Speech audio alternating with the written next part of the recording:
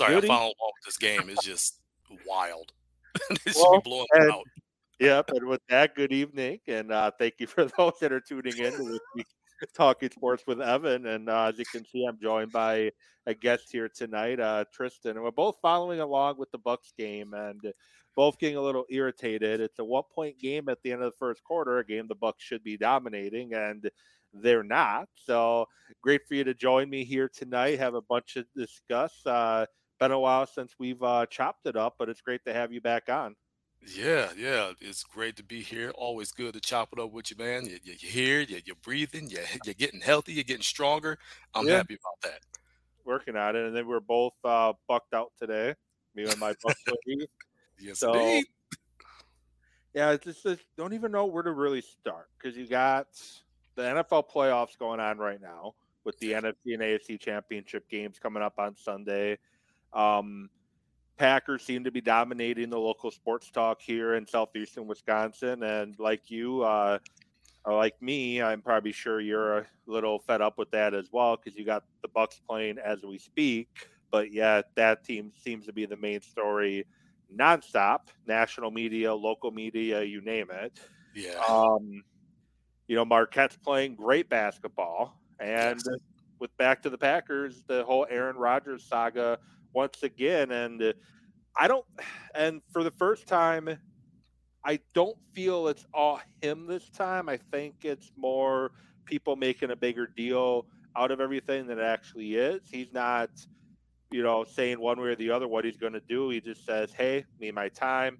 I'll figure it out. I'll let you know when I know." And people, it just seems to not be good enough. But I think going to start with Milwaukee because both they're playing right now, and now we unfortunately once again don't have a fully healthy squad. Just got Giannis back, which I think Giannis was more rest, even though they named it knee soreness. But Middleton was out for a long time. Ingles has been in out of the lineup due to his amping up from missing quite a bit. And it's been basically the Drew Holiday show for a while. And we finally get everybody back, everybody healthy. And now all of a sudden you have Bobby with a sprained MCL. We've seen a few guys with it recently, Kevin Durant being the most recent player, and Middleton had one in the playoffs last year, and Bucks just can't seem to catch a break health wise, can they? Not at all. Not even in the championship year. No. were they fully healthy. People forget you lose DiVincenzo in the first round. You lose Giannis for the remainder of the Eastern Conference Finals. Still make it to the finals, and he's essentially playing in the finals on one leg. They've just been. I think, and mentioned this on Toss this week. This has been the most snake bitten a Mike Budenholzer team has been in his tenure with the Bucks. It's just wild that this team cannot get fully healthy. Yeah, and I don't know like how else to even try to do it, and I think Budenholzer's pushing the right buttons with the veterans rest and Yeah. everything. But my concern is they're going to get everybody back finally. And Drew Holiday's been playing a lot of minutes lately.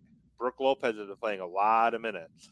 So are they going to break down? And now you have to give them, veterans rest and time with injuries. And Holiday's one that's missed a lot of time with illness. So I don't know what was going around the Milwaukee locker room, but apparently it left with Serge Ibaka leaving. That comic to the whole joke about his cooking and everything. Um, but they just got to get healthy. And I guess for me, biggest concern I have with the Bucks right now is they can't seem to handle the basketball really well. Turnovers Mm, tend to be a problem. Is there a bigger concern than you with you right now than the turnovers, or is it health, turnovers, combination of both, something else? Turnovers are a big issue because when you get to the playoffs where everything is so amplified, you cannot afford to beat yourself. You cannot afford to give away possessions, especially with this team not as offensive laden because of all of the injuries. We're used to seeing the Bucks as a top 10 defensive team, which they still are, as well as a top 10 offensive team. They're not a top 10 offensive team this season. So you have to have every single possession you can get in order to win ball games. And Budenholzer, to your point, has been pressing all the right buttons. They're 30-17 currently, third in the Eastern Conference. With all the injuries and everything else going on, I say that's a pretty good mark. So you can't afford to give those possessions away. You have to be able to get those possessions to be able to score because you know you're not as potent offensively as you have been. But does that come with the team getting healthy, with everybody being on the court at the same time? We don't know. They haven't been healthy. So for me, turnovers a big issue, but the health of the team is a bigger issue.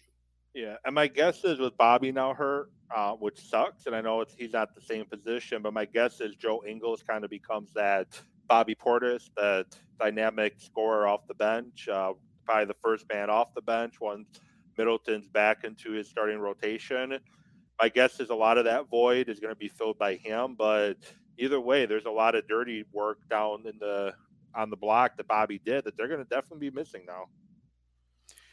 Yeah, yeah, you're talking a walking double double, 14 and 10 with some good 3-point shooting. I mean, that's going to be hard to truly replace.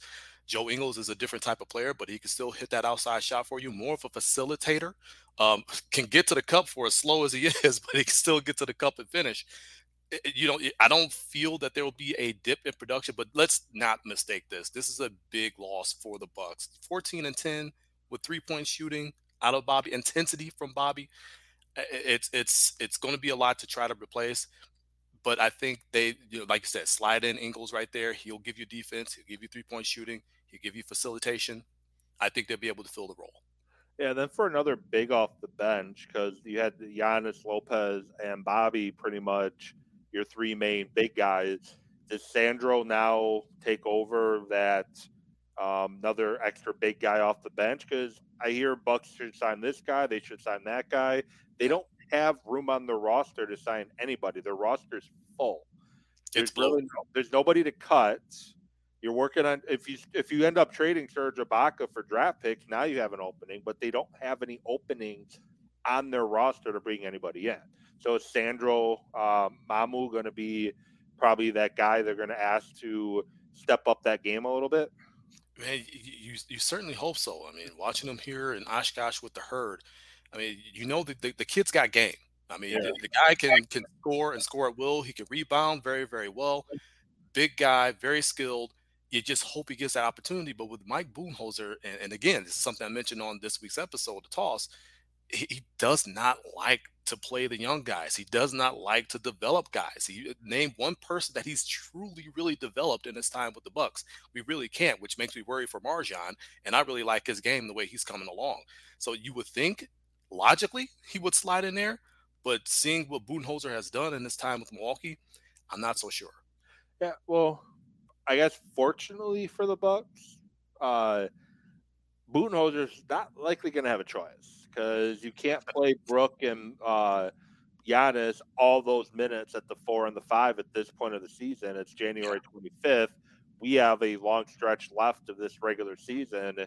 You want to make sure you're limiting minutes now, so guys are ready to go in the playoffs. So he may not have a choice but to give Mamu those minutes, and not. I don't think he's going to be down with the herd as much as we've seen recently.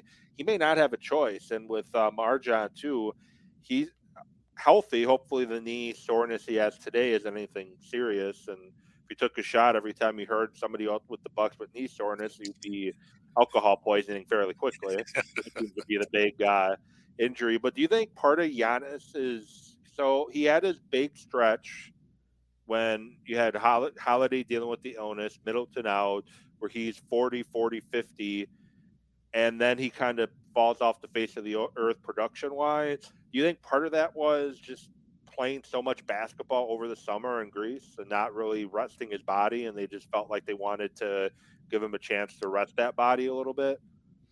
I don't know if it's so much what he did in Greece as it is the fact that he is seeing the most usage he's had under Mike Budenholzer, and he's not used to it. Now, if you remember in Detroit just this past Monday, 29 and 12 in 26 minutes.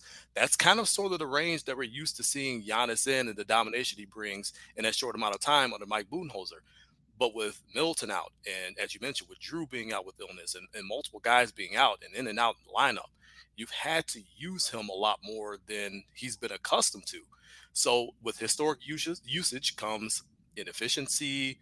It comes a breakdown of the body a little bit of fatigue. And I think that's why he sat those 5 straight games with knee soreness. I think it was the veterans rest, your midseason, get him some rest, let him come back with guys that are getting healthy and see what this team really is. Yeah, because he's not going to get that rest in a few weeks when we have the All Star break, because he's going to be one of the captains, so he's going to be playing. And I heard this brought up the year they won I think it was, the year they won the championship when the Bucks were playing the Nets, and I heard this brought up, and it kind of makes a lot of sense. Is a guy like Kevin Durant can play pretty much all 48 minutes in a game and be fine with it because he knows when to pick his spots, where Giannis is still learning when and how to pick those spots. And I don't know if he's ever fully going to understand it's okay to go stand in the corner for a couple possessions and let your other guys do the work. Durant, you'll notice he'll stand in the corner, kind of, not be too involved from time to time during the game. Giannis hasn't figured out how to do that yet. Yeah, he knows one speed. It's straightforward 110 all miles the per time. hour. 110 miles per hour at all times. So that's just Giannis. But you're right. I think he is in that space where he's kind of beginning to figure it out. Still very much in his prime. Still trying to figure things out, even as a megastar. You can't even call him a superstar. The guy's a worldwide ticket. So, that comes with experience, that comes with someone being in your ear, a veteran presence, like learning, like, okay, hey, it's okay to not go 110 miles per hour for a couple possessions and pick your spots. And I think we saw a little bit of him picking his spots a little bit better last year, but this year, I don't think he's really been able to have that. He's not really been able to been afforded that because of all the injuries and the guys in and out of the lineup. So he'll figure it out. He'll be much better for it. And like I say, you just hope this team just gets healthy and stays healthy, especially at the right point of the season. And we're getting close to that trade deadline. Heard Grayson Allen's name thrown out as possible trade. Yeah. Everybody wants to trade George Hill. Serge Ibaka is available on the trade market. Everyone wants to trade Jordan Wara for the Bucks, and I don't think they necessarily absolutely need an extra piece, but I think it wouldn't hurt. Come, like kind of like the PJ Tucker, and you mentioned this numerous times when I've had you on when they first got Tucker, and then after they won the championship, Tucker was brought in for one reason and one reason only. That was the playoffs. I don't know if Jake Crowder's that guy, but his name's thrown around a lot. Where do you think the Bucks need to improve themselves, and do you think they are going to be able to before the trade deadline? Man, that's honestly hard. You typically at this point in the season, I would have an answer for that. And I just don't know. Would a Jay Crowder help? Sure, but what are you going to give up for him? That's the big question. I know everybody wants War gone, and then people are bringing up Grayson Allen's name, because he's been inconsistent. He's been really good, but then really inconsistent. It's really tough to tell because of the health of this team. And you really can't tell where they truly need the help, because where they're lacking, it's because guys are injured, Yeah. or they're out of the lineup, they're sick. So it's really difficult to tell. You have the splash names out there, that Cam Reddish's names being brought up and this, that, and the third. But it's just really hard to tell because we haven't seen this team fully healthy and where they would actually need the help. Yeah, it would be nice to finally get that. And I know it was Detroit, but with them fully healthy for the majority of that game, we kind of saw just how much of a buzzsaw they can be. Absolutely. And the NBA as a whole this season to me is just kind of weird. If you look at the Western Conference, the third seed right now in the Western Conference is the Sacramento Kings. Who would have saw that coming? That is just like very strange. Me? I figured there'd be a fringe playoff team with Mike Davis as their coach, and they got some nice pieces, but not third in the conference good. But of course, Golden State's had their injury issues with Steph Curry again, which seems to always be the thing. And the Suns have had a bunch of injuries, so they've kind of taken advantage of that. But all of a sudden, boom, Kings are in the third seed. In the East, Boston cannot beat Orlando. For some reason, Orlando just has their number. It happens, but still, Durant's hurt again with the knee slowly coming back in the basketball thing.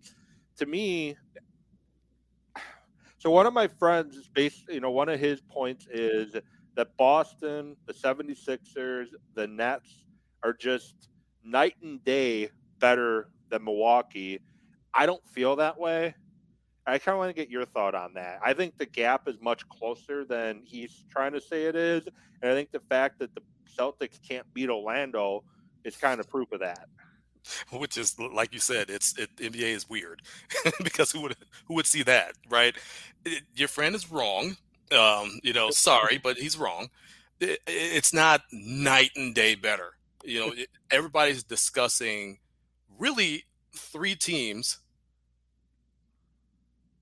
to really fight for the Eastern Crown, which would be Boston, Milwaukee, um, and Philadelphia. Now the Nets are mentioned in that, but they had their struggles after Kevin Durant went down. I know Kyrie's been playing out of his mind. I feel they're much better equipped having dealt with that last season. Now that Kyrie's in the lineup more consistently, they've been able to kind of tread water, but they still had their struggles. I don't think it's a night and day difference. I mean, like you said, a fully healthy Buck squad is an absolute buzzsaw. We saw that on Monday night. Yes, it was Detroit, but to hang 150 on another professional team, I don't care who it is, that is impressive. And when you have a full squad like that, as they did for most of the game, it just goes to show you how dangerous Milwaukee can actually be. So, do I believe it's night and day difference? No, those teams are all jumbled. They can switch up at any point. If anything, you might say Boston may be a tick above those guys, just because, like you said, they can't beat Orlando. So they're all interchangeable. Honestly, to me, it's not a night and day difference between any of them. It's going to be really intriguing come playoff time. Yeah, definitely very intriguing. And then you're going to have with Boston they have a new coach now. I know last year their coach was a new first year coach, but he definitely was a legit NBA coach. Unfortunately, he's not seems to be a little questionable character in the office area, but on the basketball court, there's not a basketball coach, in my opinion, much better than him. Well, now they got another coach. Come playoff time, is he going to know when to and what buttons to push in the playoffs to keep Boston playing at that high of a level? Because outside of Tatum and why am I drawing a blank? Brown, sorry, draw a blank on Brown's name for a minute. Outside of those two, do they really have anybody in a 7-game series that you think you have to really be worried about? You have guys, who can have a big game here and there, but outside of those two, is there really anyone you have to really truly be on the lookout for? Yeah, and you have to be on the lookout for Marcus Smart because that Yeah, guy is as dirty as they come. yeah, I mean, let's be real. Let's be real. He's as dirty as they come. And they're dealing with their injury issues as well. So you very very good point. It will Joe Mazzulla be able to press those buttons that Ime Udoka was able to press last season in the playoffs? That it's a very, very interesting question that you pose because he's going to find out. I have faith they're going to qualify for the playoffs, and he's going to find out. And he's got to learn real quick. yeah. I think the playoffs are pretty much a done deal for Boston at this point. I think same with 76ers and the Bucks and the Nets and the Cavaliers. I think outside and the Heat. I think outside of that is anyone's ball game between the Knicks, the Hawks, the Pacers, the Bulls. I think I think those groups of teams. I think it's anyone's guess on who gets in. The Bulls are possibly getting to the play-in game, but Fringe. yeah, fringe. Pacers, fringe. Hawks. They've been not had much luck with health this year, and looks like they might have a new coach pretty soon. Once you get past the Heat, there's really not much. Eastern Conference is not. It's that's where you're going to have the question mark on who gets in out of those. I think 4 teams I mentioned. Yeah, 4 teams I mentioned. So Wizards are hanging tough at 21 and 26. They are, and you look at it, it's like, man, those guys realistically aren't out of it. Like they legitimately still have a shot. And you looked at Orlando, it's like, if they could string together a few wins, they might have a shot at the 10 seed. But it's like, do you really believe it? Who knows? I mean, if they keep beating the bosses of the world, they could sneak their way into that play-in. But yeah, I think top 4 at least are a lock. Yeah. Eastern Conference for sure. And I think Cleveland, I think, is up there Yeah, too. Cleveland. Yeah, Cleveland. Definitely. They'll get hot at some point, and with Donovan Mitchell being a little bit more healthy from that groin injury, putting up 71 points. I mean, geez, I think they'll be a lock as well. Yeah, and right now, playoffs started today. The Bucks for the third year in a row be sitting at that third seed. They won the title out of the third seed. They lost to Boston in the second round of the third seed. Right now, there'd be interesting series if the Miami Heat right now, if the playoffs were to start today out of that third seed. Do we really want to see Miami in the first round again like we did 2 years ago? Man, it makes you nervous, but Yeah. I think a fully healthy Bucks team could get past the Heat. Yeah, and I believe so too, but it's just like Toronto, Miami, just so Yeah. tired of those two teams. Right, right. Like, And can Nick y'all Nurse, just like not be in the playoffs or something, or yeah, like go get the one seed so you don't have to deal with them? yeah, especially Nick Nurse, and that kind of pushed me back to the game where they almost ended up losing it. They ended up going to overtime. He's just a coach that he doesn't care what the deficit is. He's going to keep those starters in there, and he's going to do what he can to try to come back. And they can be 30 down, and he's going to be playing like it's a 2-point game. I don't mind it, but sometimes you got to call the dogs off a little bit. It's a long 82 game season. It, Nick Nurse is just like Giannis. He only knows one speed, and that's full Yeah. speed ahead. So he's like you said, he's going to leave those starters in there. He's going to fight until the bitter end, and that's why they almost came back and won that ball game. Budenholzer called off the dogs, and then he had to bring him right back in. Yeah, because apparently Thanasis thought he was Steph Curry for a minute there and jacking up 2-pointers thinking they're going to fall. Um, I know MVP. I'm not anticipating Giannis is going to win. Unfortunately, he got his 2 in a row. Now they moved on to Jokic. Do they now move on to the next guy on the list, either Luka or Embiid, or do you think Jokic gets that MVP for the third year in a row? Something that we haven't seen in a very long time. It seems like they never want to give somebody 3 in a row. Or does Giannis somehow get back in that conversation and kind of steal it? I think Giannis is playing at MVP level and he should get MVP. I just don't think the voters are going to just because he got us to. Let's move on to the next guy. And it seems like they always pick whose turn it is. And this year it might be Luka. It's wild because I remember watching the studio show for ESPN. Um, I don't know, maybe it was a few weeks ago, and Richard Jefferson and Chine Ogumike and Who's and really Perkins. good, by the way. Yeah, yeah.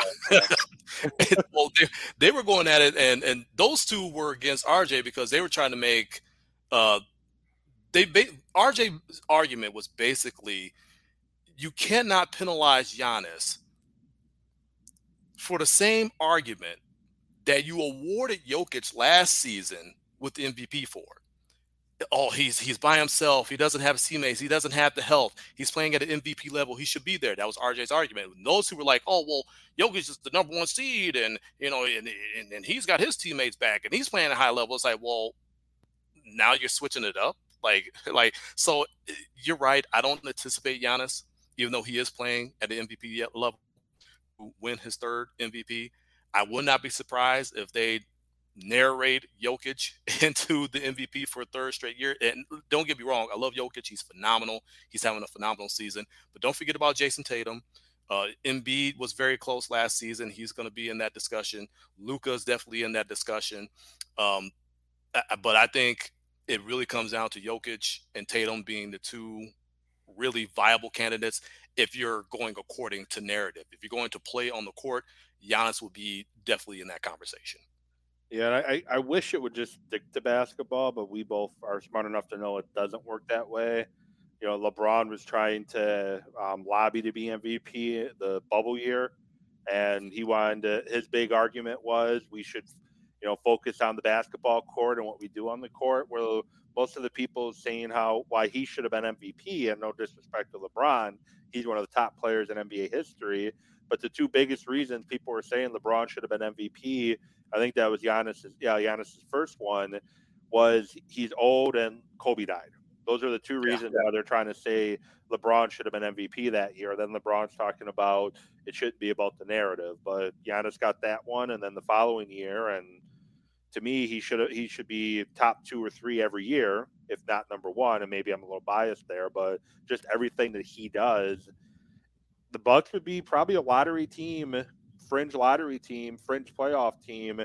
I'm just saying that because if you still had a Holiday in Middleton, I think you could have enough to compete for a 7 or 8 seed or a play-in game. But that's a difference between a 1 or 2 seed and a fringe playoff team is Giannis. Yeah. I mean, the one generational talent is definitely tips the scales in your favor. And Giannis is in a rarefied air where he should be mentioned in the MVP discussion every single year, and he has been. But like you said, the narrative, Yeah. the narrative that the media who do have votes put out there and to bend and shape and craft to their will, really, really creates the stage for who gets MVP. So it's a little bit maddening at times, but Giannis is after rings. Could care less about individual awards, and I Yeah. would much rather hoist another O'Brien trophy than worry about him hoisting the Yeah. Michael Jordan MVP trophy. And I agree. It's just it'd be fun to have a third-time MVP in Milwaukee as well. It'd be nice to have that too. But why not have a two-time Finals MVP? If that we can't have that, two-time Finals MVP. So, a couple of weeks, few weeks to the All Star break. If you had to pick 2 teams out of the West, 2 teams out of the East right now, who you think have the best shot at playing for an NBA Finals, who are those teams? Oof, man. I know it's a different year. It's a difficult year this year. Yeah, because I mean, you talk about parity. Yeah, it's pretty much all over the like you mentioned the Kings. What? Like I'm like wow. Okay. Um, Man, out of the East, I mean, you got to give Boston their respect. They're the defending Eastern Conference champions. They've come back probably a tick better than where they were last season, at least in the regular season. We'll see where it goes in the playoffs. So you definitely have to put them up there. I will love to say the Bucks, but we just don't know how healthy they're going to be. And that's just been the narrative with them all season. But I'll put them. I'll put them in that matchup. I think they'll get through the 76ers. I think they can get through the Nets as well. I just think their supporting cast is better than what the Nets bring to the table, and I think they're a little bit in the Sixers' heads. Out of the West, this one's tough because you got Golden State way down there, and when they're healthy. And I've said this. I've said this time and time again, even on this very program. A healthy Golden State squad is a championship squad. What did they go and do last year? They won another ring because they were healthy. So it's hard for me to count out the champs, but they're down there. So if I had to look at the landscape, you definitely have to put Denver out there. Denver, number one seed. They've been playing phenomenal. This is so hard out of the West. Put Memphis up there. Put Memphis up there. I think they're going to get humbled at some point. I think they're getting a little bit too big for the britches. They're a good team. I get it, but I think they're going to get knocked down at some point and humbled a little bit. But they've been playing really good basketball. Top 2 teams in the West. It's so hard though. It's like I said, the NBA is weird this season. Yeah, I think for me, for the West, there's 2 teams that if they can get hot, and one of them has won their last 4 in a row. I think if they can get hot, one of them you said, and maybe they do after the All Star break, I think they would be very tough out in the playoffs, and that's Golden State, and then the team Milwaukee beat to win the finals in Phoenix. Ooh, They've had some injury with Booker in and out the lineup with injuries, but they're playoff tested. Nuggets, not I know they've been in the playoffs, but they're not really playoff tested to me. Grizzlies are still young. The Kings are the Kings. Pelicans aren't really playoff tested. I just think you get the Suns or the Warriors on a hot streak, they're going to be a tough out. I'm not saying either one of those are going to make the finals. Those are just 2 teams that I wouldn't give up on quite yet. I think the Grizzlies, if they stay healthy, the key phrase there, if they can stay healthy, I like them better than the Nuggets, mainly because Ja Morant is just that incredible at the basketball. I think it'll be the Grizzlies then if it can't be the Suns or Golden State. And in the East, are we really going to trust the 76ers and Doc Rivers? Joel No. Embiid and James Harden. Are we really ready to trust those guys yet? And are we really ready to trust the circus of Kyrie, Ben Simmons, and Kevin Durant? Are we really ready to trust that circus, which Steve Nash should have never got the job to begin with? Nope. I don't know why they gave it to him, but they did. It didn't work out. He got circles ran around him against Budenholzer, and I know people don't think Budenholzer is a great in-game coach, but Nash got circles coached around him against the Bucks a couple years back. They lost pretty easily in the playoffs last year. I don't trust either of those two teams. I would say Bucks and Boston are probably the two most likely teams to represent the East, and you can never really count out a Spoelstra-led team either. I would take a Spoelstra-led team over Doc Rivers, or is it Vaughn who's coaching the Nets now? Yeah, Jacques Vaughn out of Kansas. And I would trust Spoelstra over the Celtics too at this point, because Spoelstra to me is probably one of the better coaches in the NBA. Yeah, I love me some Eric Spoelstra, man. It's for me, it's a roster thing, in the way that they're playing, and it's just Boston has just been on a different level this season. You knew they were building to something, and if they could get those two young guys and Brown and Tatum, remember last season when they were like, well, one of them's got to go because they can't play together, and I was like, that's just absolutely dumb. Like, why would you what? Like, what are you talking about? And they make the finals run. If those guys get hot, they can go places. I mean, they went all the way to the NBA Finals last season. I wouldn't put it past them to really have a really good shot at doing it again. They've been playing at a very high level from the word go. Yeah, they have been, and I give them credit. I thought they would take a step back a little bit this year with the turmoil in the front office and the coaching room, and with that going on, I thought there might be a little bit of some turmoil there, and maybe I think he's team president now, Stevens. Maybe he has to come out the general manager or president's chair and have to do the coaching too. Because I didn't know a lot about the coach now for Boston when they hired him and gave the job to him, and they've been impressive. They've definitely not taken a step back like I thought, but we'll see what the second half of the season brings for Boston. And that's why, for me, Milwaukee and Boston are probably the two top teams in the East, because if Chris Middleton doesn't get hurt against Chicago last year in the playoffs, I think Milwaukee could beat Boston in that best of 7 series, and then they beat Miami, and then it's a epic NBA Finals with Golden State and Milwaukee. Fortunately, Middleton gets hurt, and we, as they say, the rest is history, and Grayson Allen gets forced to play a role that he definitely was not ready for or able to do. But maybe with the healthy Joe Ingles, maybe it's a different story this time. And I think that's what they kind of had the foresight to kind of go out there and make a move to get an Ingles, like that, a guy who can facilitate, a guy who can hit that three, a guy who is a physical presence on defense. So you kind of have that foresight.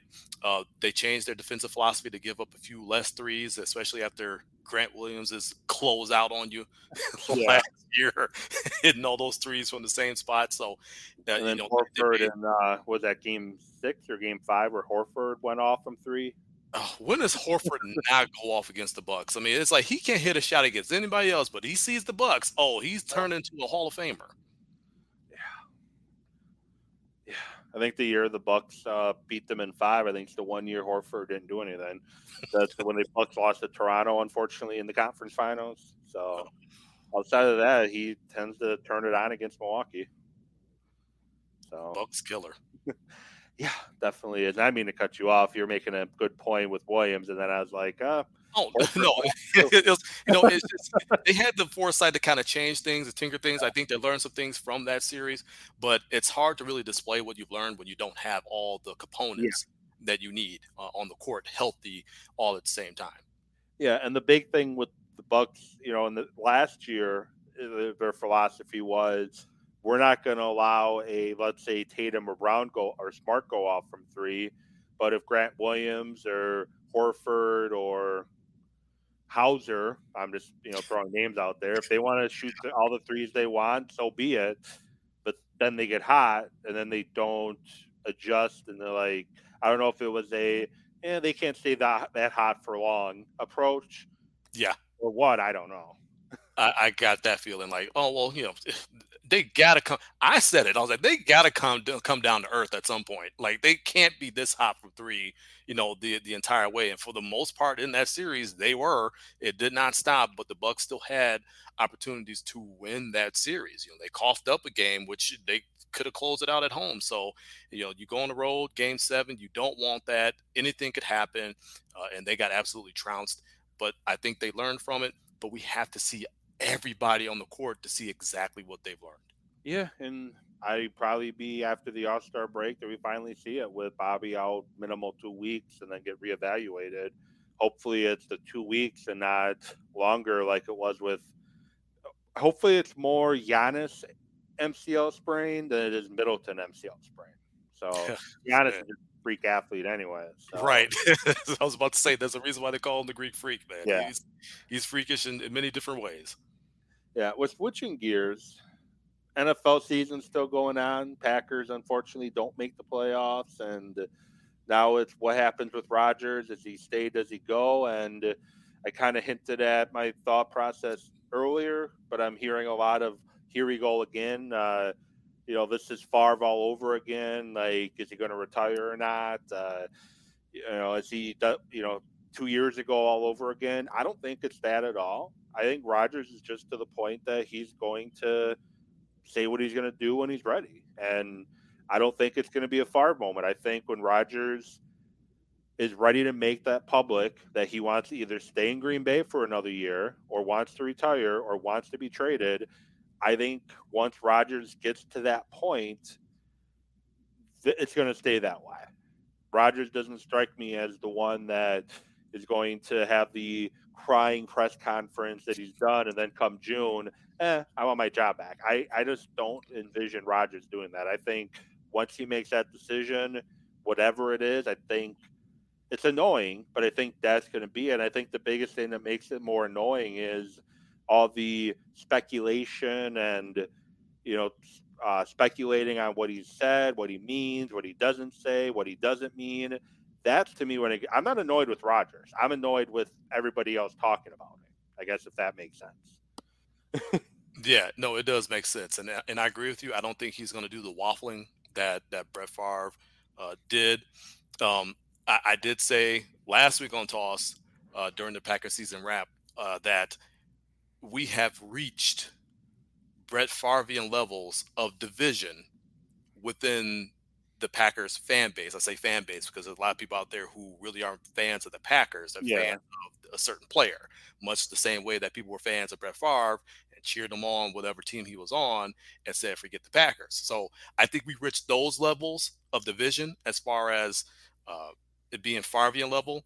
But yeah, you're right. Rodgers is a guy who, okay, I'm going to go through my thought process. Maybe I'll go and do some hallucinogens again and see some visions and all that and figure things out. And I firmly believe that whatever decision he makes, he's going to stick with. He strikes me that type of guy. I'm just tired of hearing about it. Yeah. Like at some point, you just got to let it breathe. And when there's something to talk about, then there's something to talk about. Don't try to generate it. Don't try to create it. Let the man go through his process. Let him make his decision. When he's ready to tell it, then we could talk about it. But until then, you got Championship Sunday. The Bucks are third in the Eastern Conference. The World Baseball Classic is coming up. The Brewers are going to be in training camp soon. I mean, there's so many other things that you could talk. Marquette is playing fantastic basketball. We don't know if the Badgers are going to even make the tournament with the way they've been playing. You don't need to talk about that. So there's so many other things that we could talk about other than just this. So I kind of tune it out until I hear that he's made a decision and he's going to tell everybody. But man, it's nauseating.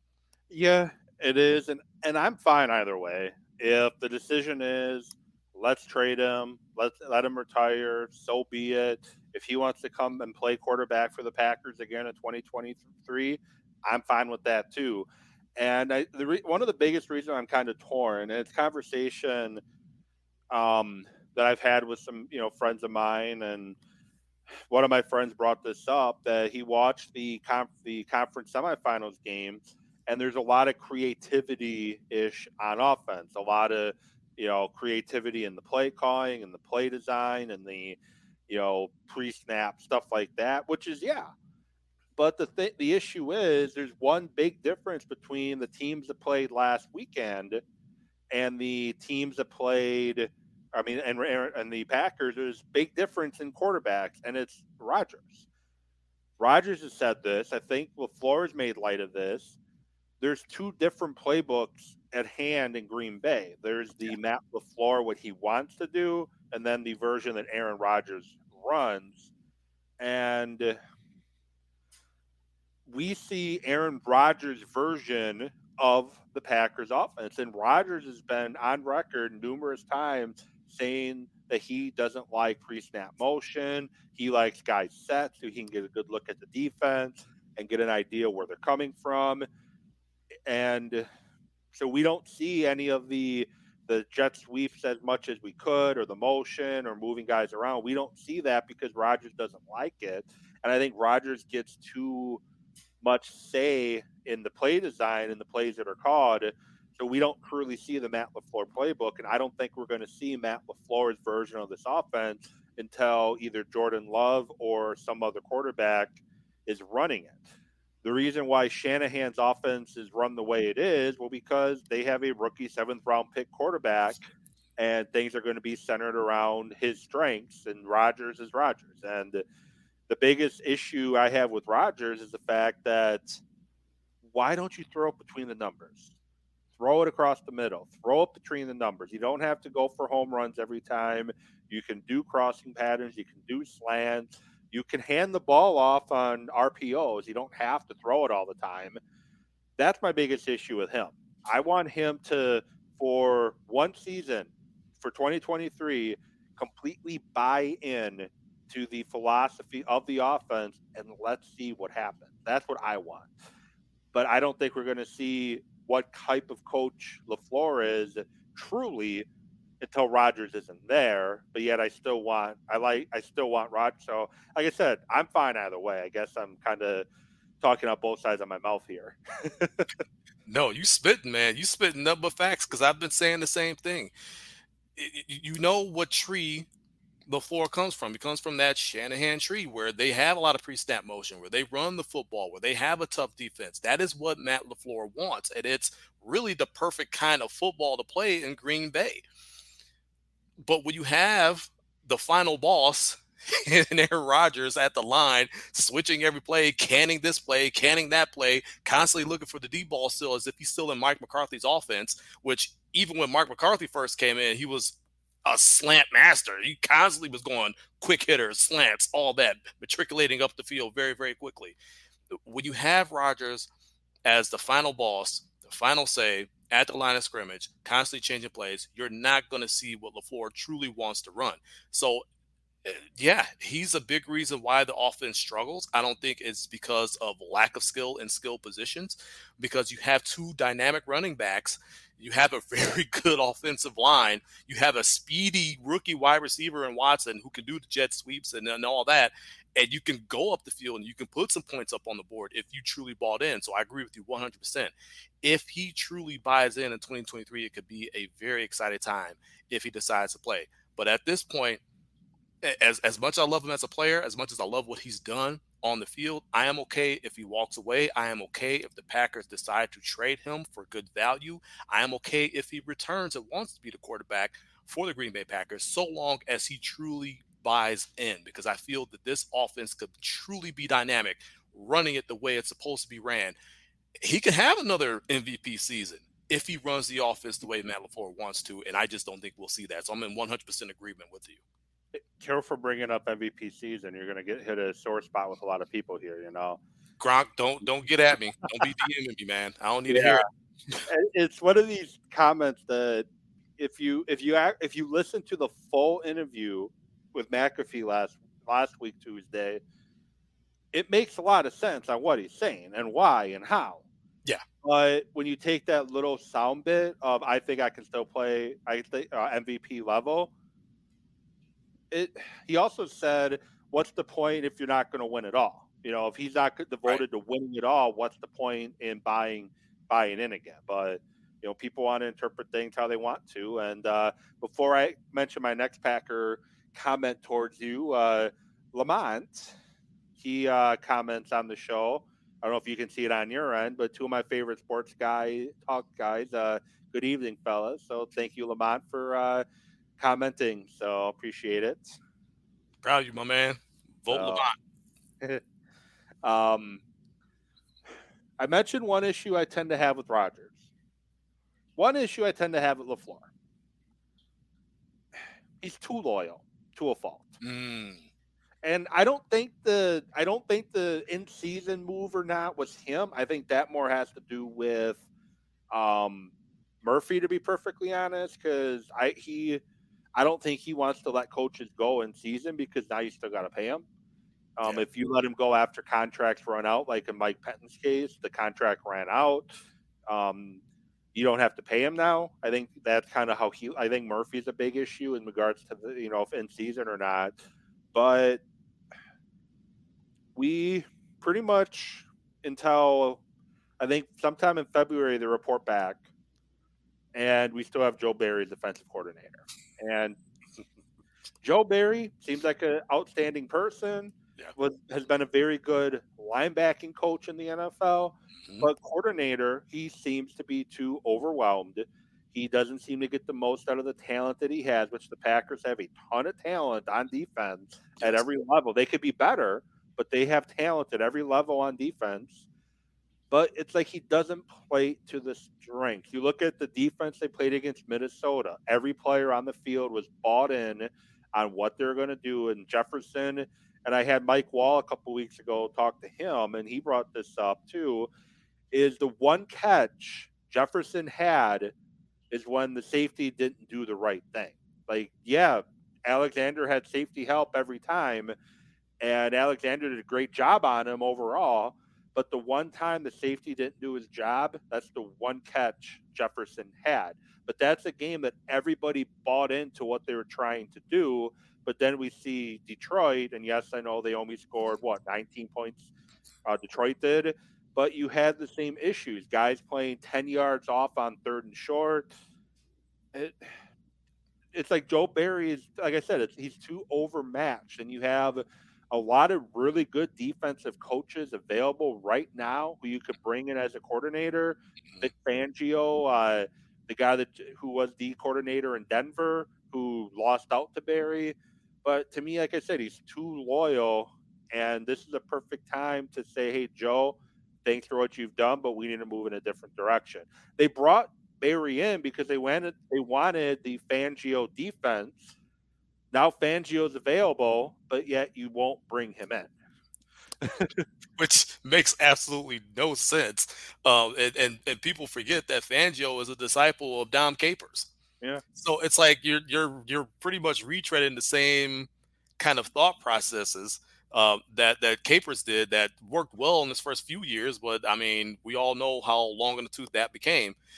Yeah, I don't think that was all Capers though, personally either. No, He got stuck having to put round square pegs in round holes quite often. Nick Terry's a exactly. perfect example of that.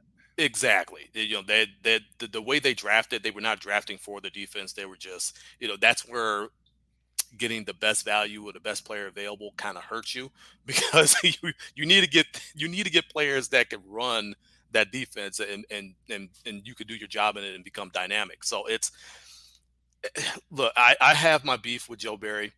I still have my beef with Joe Barry. I have my beef with Matt LaFleur because at one point in time he was on the record saying he's tired of being passive. He wants to be fast. He wants to be aggressive. And what did Joe Barry say in one of his first press conferences in Green Bay as a DC? I want to be fast. I want to be aggressive. Well, you did that for maybe a season and then you fell off. Now, to your point, you're absolutely right. Most of the players on the Packers took a step back performance wise, like the entire team, not just the defense, not just the offense, everybody. So you had that to deal with. But when you put players out of position, when you don't play to the strengths of the players. We all know what Jair is. He's a bump and run guy. He's a press cover type of person. So is Rasul Douglas. So when you let those guys get down to the line of scrimmage, put hands on the receiver, you're going to get the absolute best out of them. You're going to make this defense much better. But when you got 3rd and 5 and you're putting guys 8 to 10 yards back and you're surprised when they pick up the first and the drive continues and your defense is gassed, that's malpractice. And you should not, I don't advocate for people losing their job, but when you're not very good at your job and you're not doing the job and being productive, you got to go. And at this point, I think everybody's tired of Joe Barry. I think Matt LaFleur needs to be held accountable for this as well, because you've gotten on him a couple of times this season. That's been documented. And yet you still want to keep him on your staff. I don't know if this is a last ditch effort. You got one more season to turn it around. I don't know what it is, but I have a feeling, and a very bad feeling, it's going to be detrimental for the entire team. Yeah, and a couple of things I want to comment there. First, there's one thing Joe Barry is well known for: 0-16. He was the defensive coordinator on a team that went 0-16. And the other thing he's known for, and I might get the number wrong, but was it 343 or 336, whatever amount of yards the Eagles ran against the Packers for? Those are his two biggest accomplishments as a defensive coordinator. Gave up one of the single seat game best rushing games we've seen in probably the last 20 years against the Eagles, and he went 0-16 as a defensive coordinator. Again, he's a really good linebacker coach, and he's shown to be a really good linebackers coach, and he got a lot out of the linebacking core in the Rams. He got a lot out of the linebacking core in Tampa Bay, but he just is not a play caller, and he shouldn't have that position, and unfortunately we're looking like we're stuck with him for another year. And I think the biggest reason, and this is what's going to end up costing Matt LaFleur his job, is he's too loyal to a fault. Hence why he waits so long to not have Amari Rodgers return punts anymore. He's too loyal to a fault. He waits too long to try to fix problems. And I don't think he wants to be known as the coach that fires coordinators, because his first special teams coach he had to fire. His second special teams coach he had to fire. He never got to hire his first defensive coordinator because he inherited Mike Pettin, and I think he could have probably made a bigger stick about that if he wanted to when he took the job. But he was told that, hey, you can have the job, but you have to keep him.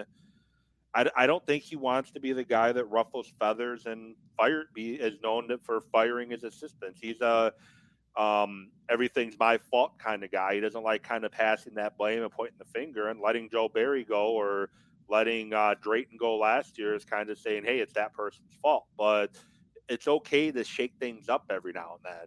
And on the offensive side of the ball, I think you can bring in not that I want Nathaniel Hackett back, but you can bring in a Nathaniel Hackett. You can bring in his brother. You can bring in another offensive guy, the guy that just got let go in Baltimore. You can bring those guys in and still keep Stenavich as your offensive coordinator. There's other titles you can give them: associate head coach. Roman can be the assistant tight ends coach, but have a big play in the offensive game plan. And the Hackett, associate head coach, with help with the game plan. You can keep Stenavich where he's at and still give him some help. That's kind of my biggest gripe with him. Like, don't be afraid to shake things up every now and then on your staff. And as a head coach, I mean, it is your right. And it's your duty to do so. Because when something's not working, it is your duty to fix it. You're supposed to have your finger on the pulse of the entire team. So if something's not working, I don't care what type of reputation I get. I was like, okay, if you look at me as a guy who fires his assistants, look at what those guys did. Look at the job those guys did. It was not good enough for what we're trying to do. So you're right, 100%. He waits too long to fix problems. It's great coach speak to put it on yourself. Well, this is on me. We got to be better, and this, that, and the third. But there's only so many times you can hear that, and nothing changed. Yeah. So he's going to loyal himself out of a job if this continues. Now, do I think his seat is hot this season? I don't believe so. I think it's warmer. It will get warm if they have another season like this where they just look absolutely lifeless, listless, and like they don't give a damn. So if that happens again, the seats got to get warm. Somebody's got to go and get the lighter fluid and stand next to it with the lighter because you just cannot have another season like that, especially if Aaron Rodgers comes back. If he decides to play for the Packers decide to retain him, and you have another season like that, yeah, it's going to get warm. It'll probably get blazing hot by the time game 15, 16, 17 comes around. But I hope he's making the right decision. I hope something within Joe Barry clicks. He finally decides to put those guys in the right position. LaFleur doesn't wait so long to fix issues and not be so scared to make mandates on what he wants. You are the head coach. It is your duty to do so. So do so. Yeah, and I wish Murphy would stay out a little bit too. And I think that for me, that was a big problem when he decided that everybody reports to him. The GM reports to me. The head coach reports to me. The money guy, reports to me and Russ Ball. Things ran in Green Bay perfectly fine with Bob Harlan sticking to the business side of things and Yes. Ron Wolf and Ted Thompson for a minute doing his thing, and McCarthy and Holmgren and Sherman doing their thing until Sherman got the GM job, but that's a whole other story. Ooh. Um, Thompson should have probably been relieved of duties well before he finally was. And I think Murphy overcorrected because he was so involved on the business side of things, like the Sledding Hill and Titletown District, that he didn't realize that Thompson was not able to do the job anymore until it was way too noticeable. And then he overcorrected. And now we have the setup that we have now. He didn't let LaFleur hire the special teams coordinator he wanted to when he first got the job, which I guess in hindsight, maybe it's for the better because then he would have been driving through a Wendy's drive-through naked as a Packers special teams coach instead of a Detroit special teams coach. And and it would have been a Culver's instead, being Right. but he just needs to get out of get his hands out of the personnel and the coaching side and let Goot do his job. I think that's the biggest reason why we got the whole situation with Rodgers right now. I think it's because there's more of a Murphy thing.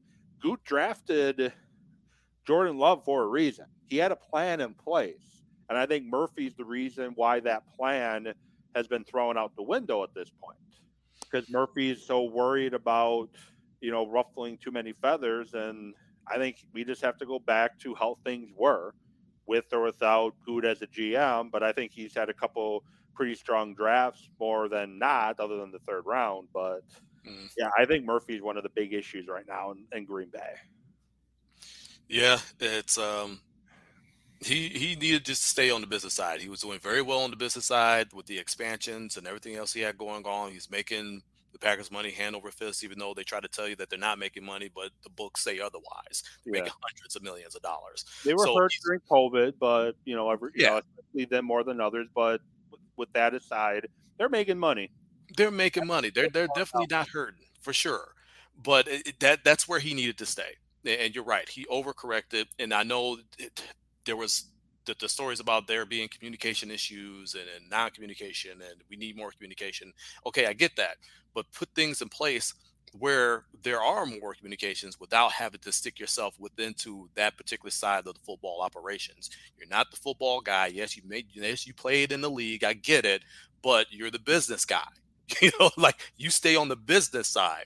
This is the football side. If there's a situation that gets too big and you feel like you need to step in as the CEO, then you step in. Otherwise, don't overcorrect. You're putting your hands in stuff that you have no business putting your hands in. Let the football guys do the football things. You do the business thing, and let's let this thing run smoothly. Yeah, don't need to put your hands in cookie jars that you don't need to put your hands into. And that's what, Murphy's kind of did. I used that analogy earlier today and I liked it. So I wanted to find a way to use it again. Don't need to put Nice. your hand in cookie jars that you don't need to. So I had to find a way to use it. So appreciate you, coming on and, talking some sports here. It's been way too long. I think Yes. end of Buck season last year is the last time we talked, which again, it's been way too long. Well, I mean, in this format, you know what I mean. But Yeah. for listeners, but we have championship weekend, the NFC championship game. You have the 49ers and the Eagles. A battle. You have the Eagles with one of the top offensive lines in the entire NFL. The 49ers, one of the top defensive lines of the entire NFL, as well as a coach that seems to be a magician, except when he's up 28-3. And then the AFC Championship game, you got the Bengals and the Chiefs, two of the top quarterbacks in the NFL. And I like Joe Burrow. Like he has this arrogant he has this arrogant personality, but he doesn't come across as arrogant, if that makes sense. Yeah. Like he just is very like, hey, my championship window is going to be open as long as I'm here. Like there's just something about him that I like. And then you got, So cool. Jamal, Chase as well at wide receiver. I think both are really good matchups for the Chiefs. It's a rematch from last year, and you have a hobbled Mahomes. That's the one thing that's not going to be great. We'll see how he handles playing in a game with a high ankle sprain, being kind of stuck in that pocket. And then with Jalen Hurts, we don't know how healthy that shoulder is going against a defense that loves to play physical football. Before I give my predictions, which I've had one prediction wrong so far in the playoffs, and that's because Dak Prescott decided to Dak Prescott. Um, what are your thoughts and predictions for the conference championship weekend? Oh, man, you got, as far as the AFC goes, you got the defending champion, AFC champion, Bengals, back at it again, where a lot of people didn't believe they could get there again, but they're a really good football team, well constructed. Run game is kind of struggled. You're not really accustomed to seeing that from the Bengals.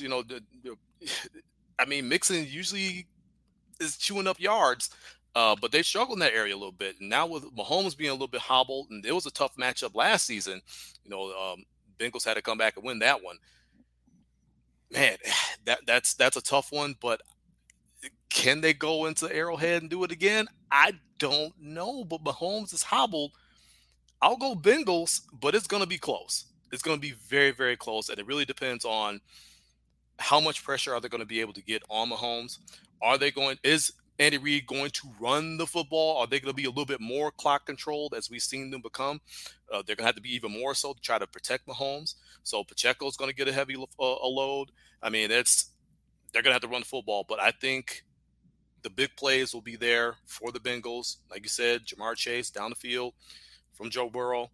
I think they win that ball game. And over on the NFC, Jalen Hurts is hurt, so he's dealing with that shoulder. He's not 100%, but they love to run the football. But the Niners, number one defense in the league, they can stop that run with a physical front, and they can run the ball themselves. And you got Brock Purdy. Is the moment too big for him? Mr. Irrelevant becoming Mr. Relevant. That one's a tough one too. I think I'll go Philly. I think they squeak this one out. But I'm unsure of my picks. I'll tell you 100%. I do not know. I am so unsure about it. These are games that you could flip a coin and they could go either way. Yeah. And for the AFC, I'm going to go for the Bengals for the fact that they seem to have a chip on their shoulder. Yeah. And it was tragic what happened in Buffalo. Thankfully, Hamlin is making the recovery, unless Absolutely. You're a conspiracy theorist. He's making the recovery.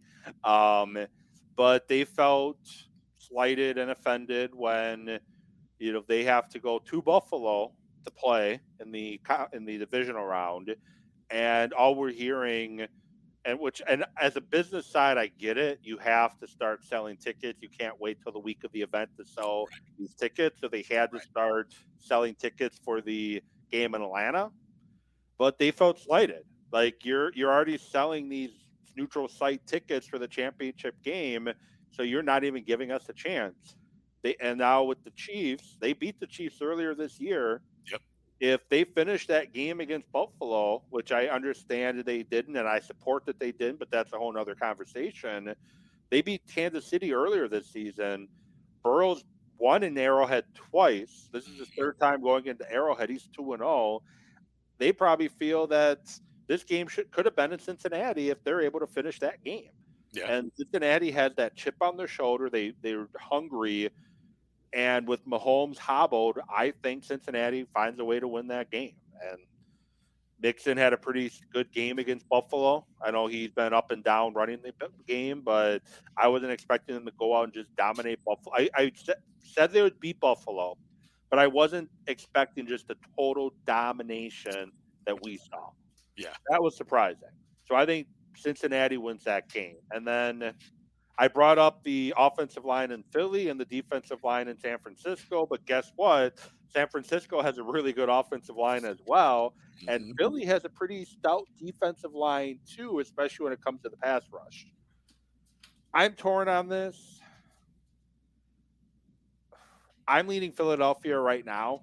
That could change by Sunday, but I'm leaning Philadelphia right now. I just think they have the better talent. They're better at the quarterback position. I think they're better at the wide receiver position as a whole. Um, and when Lane Johnson plays, they're much better. And I think Philly's going to just wear out that front of San Francisco. And Purdy might be running for his life against this Philadelphia front. They got a really good pass rush. Yeah. I know the easy way to slow down the pass rush is your screen game and run the ball, which Shanahan likes to do. But I just think Philadelphia is the better team. They have the better secondary between the two teams. I just think Philadelphia gets the win, and we're going to see Philly and Cincinnati in the Super Bowl. That's what I think we're going to see. Could I be wrong? Sure, but that NFC game is very tough though. Very. That line, both teams' line play are their strengths, and typically go with the team that has the better line play. Well, both lines are really good. You see what I mean? Like both of these games are games you can flip a coin on. It just, Yeah, like I said, it could change by my picks could change tomorrow. I mean, they could change 5 minutes after this. I mean, it's like, oh, oh, you locked him in. I'm going to cut that audio now and put it out there. And no matter what he said, this is what he said. I'm stuck. I'm stuck with it. So I guess I'm gonna ride with it. No, well, I want to thank you for coming on. I wasn't, expecting to talk for this long, but I did definitely enjoy it. And you're always welcome to come on and chat it up anytime you want. The offer is always there. So do appreciate you coming on. And if you want to let my viewers and listeners know, podcast for this show will be posted probably early tomorrow morning, probably around 8-ish when I get into work. Put it up anywhere podcasts are found then. But where can people find your stuff? Hey, at Toss Nation Media, you see it scrolling right down there. Get the finger going. Yeah, right down there. You can tossnationmedia.com. And of course, Twitter at D20Double. Get at me there. But man, always great to chop it up with you. Like I said, I'm so glad you are still here with us, man. Getting stronger, getting the opportunity to get stronger each and every single day. You love to see it, man. So I'm glad. Always great to chop it up with you. I'm here anytime you need me. Yeah, thank you. Appreciate that. And I'm very glad I'm here too. As for those that I mentioned a couple times back when I started my show again, but if you don't follow my Twitter or Facebook, which you should, at Evan Sports, Evan Talking Sports with Evan, or just Evan with Allison, keep up to date what's going on. Had what they call a saddle pulmonary embolism, which is very rare and can be quite deadly. And somehow I'm still here kicking. So somebody was definitely watching out for me the day I decided to drive myself to the hospital. So if anything's feeling strange or out of the ordinary health wise, it's better to get checked out and be told it's nothing than to say it's probably nothing and get proven otherwise. So Yes. I was probably close to, if I would have waited another day or two, there wouldn't be a Talking Sports with Evan anymore. So don't mean to be dramatic, but that's how close I was. So do appreciate that. But with that said, thank you all for watching. Thank you for listening, and hope you all have a great weekend. And I will be with you next week talking, recapping conference championship games and giving a Bucks update, which they're currently up 79-70. It looks like going into the fourth quarter. With that said, have a great rest of your evening.